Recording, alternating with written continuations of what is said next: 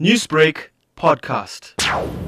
It's just a lack of awareness, a lack of political will, I think. I think it's only a matter of time now that we've got our focus on it. We have had a couple of organizations looking at this issue for actually like a number of decades, but they've never been able to get traction with the industry and with politicians. But we come in with global and local partners in industry who are also keen on getting a global ban on cosmetics testing. We're enthused by that. Perhaps just paint us a picture, because not many people fully understand what animal testing for cosmetics would entail. Why is it considered to be cruelty to animals? They generally use small animals like rabbits and guinea pigs, firstly because they can be controlled, but also because rabbits in particular, they can't blink. So if you strap them in, you don't allow them to scratch at their eyes, then you can drop chemicals in and the chemicals won't be wiped away. It's quite horrific. The chemicals that are dropped in are dropped at a much higher rate than someone would normally use every day. It can be quite corrosive and extremely painful for the animals involved. A lot of these testing results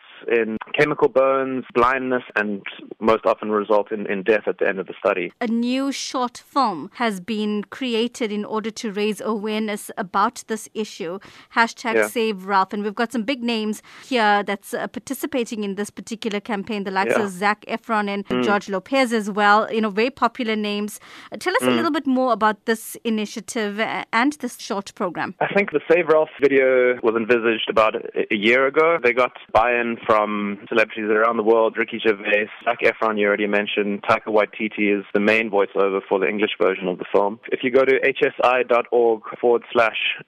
you can watch the video. It's short. It's about 4 minutes long. I think it's beautifully done. Thousands of hours of filming going into it. It's resulted in quite a powerful but not off-putting film that I think will really help put the message across and allow consumers to understand why we care so much about this issue.